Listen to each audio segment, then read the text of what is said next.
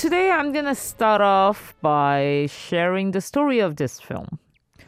Tochar is a boxer who's forced to give up boxing due to his continuous series of losses.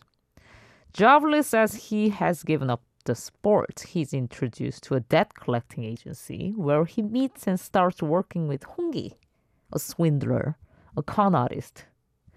Hong-gi believes that he can do everything with money and frequently sees himself winning the lottery of life. As a gambler, he frequently bets on horse racing and loses all the money he has.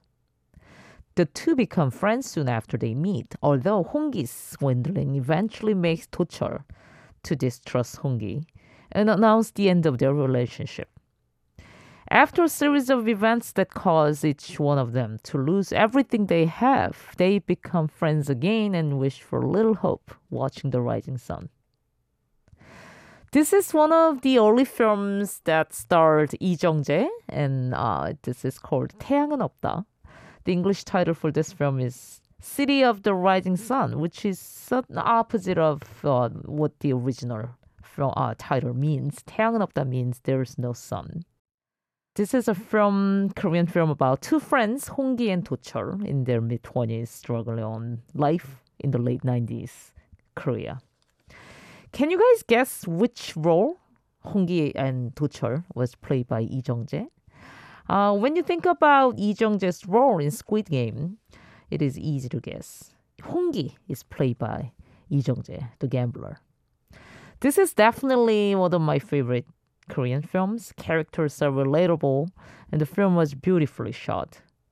I don't think this film is flawless, but the acting is superb, with Lee Jung-jae sweeping the lead actor award in 1990 and gaining superstardom through this film. This film represents the lost generation in Korean society. The two main characters, Hong-gi and Tochar, one a boxer, the other is a conman. They're extremely different from each other, but both depend on each other to survive in the reality they live in. Together, they go through life, only they both find out that greed, love, and pride is just waiting to ruin their friendship. The film is gritty, realistic, and funny. It's a film which viewers from all around the world should enjoy, I think. If you're a fan of noir films with comedy, I think this is the one for you. I brought this film because I wanted to talk about Lee Jung-jae more. Actually, he was discovered by fashion designer Ha Yong-soo while he was working at a cafe in Apgujeong-dong, located in the Gangnam district. Then he worked as a fashion model for a number of years. Upon making his acting debut with the 1993 television drama Dinosaur Teacher, 공룡 선생, Lee Jung-jae became a star practically overnight and was almost always cast in the lead roles thereafter. A year later, he received favorable reviews for his first big screen role in 배창호's The Young Man, 젊은 남자, but it was a 1994 hit drama, Feelings, 느낌, that made him a household name. A year later, what was supposed to be small supporting role as the heroine's silent, devoted bodyguard, Baek Jae-hee, in ratings behemoth Sunglass 모래시계 turned Lee Jung-jae into a national heartthrob, such that his screen time was dramatically increased throughout the series run. His acting breakthrough came in late 1998 in the film An Affair by Lee Jae-yong, 정사. This was followed up by another success, City of the Rising Sun, this film that we are talking about, 태양은 없다, for which he won Best Actor at the Blue Dragon Film Awards, 청룡영화상, and the Korean Association of Film Critics Awards. He was the youngest person to achieve this award.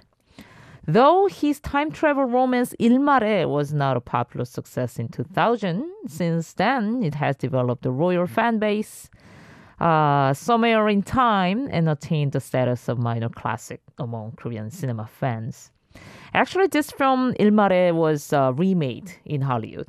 Keanu Reeves played Lee Jung-jae's role in the 2006 Hollywood remake, The Lake House. In 2003, that's when Old Boy and Memories of Murder came out. He starred opposite Lee Bum-soo in Oh Brothers. This is a comedy film about two brothers, one of whom has an unusual disease. This film was one of Lee Jung-jae's biggest hit films ever, topping 3 million admissions at the local box office. And then he moved to this action comedy, The Accidental Gangster and the Mistaken Courtesan. He said he wanted to try his hand at playing a different kind of role, a comical, loose cannon type of character. But these movies, both of them, are not really successful at the box office. He still considers, though, one of his most memorable films. He rejuvenated his career in the next film, The Housemate, Ha Yong. This is not the Kim Gi-young's version. Actually, this is directed by Im Sang-soo, the remake of the original's Kim Gi-young's original. And the film was screened at Cannes Film Festival and Toronto International Film Festival. As his next project, he joined the star ensemble cast of The Thieves. I think we talked about this film before. Choi Dong-un's 도둑들. This is a heist film that became the second all-time highest-grossing film in Korean cinema history. Then he played this detective in New World, 신세계, police officer who goes undercover in a crime organization. Lee Jung-jae said he was so grateful to co-star Choi Min-sik, who suggested casting him to the director. Lee Jung-jae then portrayed Prince Suyang, Suyang Dae-gun, opposite Song Kang-ho in the period from The Face Reader, 관상, 내가 왕이 될 상인가. That was his line, right? Do I have face of king? For which he won Best Supporting Actor at the Blue Dragon Film Awards. In 2015, he finally reunited with Choi Dong-un, the Thieves director, and actress Jeon Ji-hyun in 암살, Assassination, which is set in 1930s Korea and Shanghai during the Japanese occupation. And finally, 2021, he starred as Seong Gi-hun, the main protagonist of drama Squid Game, 오징어 게임. Series creator and director Hwang Dong-hyuk said he chose to cast Lee Jung-jae as Gi-hun to destroy his charismatic image portrayed in his previous roles. In the show, Seong Gi-hun is a gambler down on his luck who gets recruited to play in a series of deadly childhood games, including Red Light, Green Light, Marbles, Tug of War, and the Squid Game, for a high cash prize and ultimately becomes the winner of the game. Due to the success of this series, Gi-hun became Lee Jung-jae's most famous role to date. Lee Jung-jae and the series received nominations in the Gotham Independent Film Awards 2021.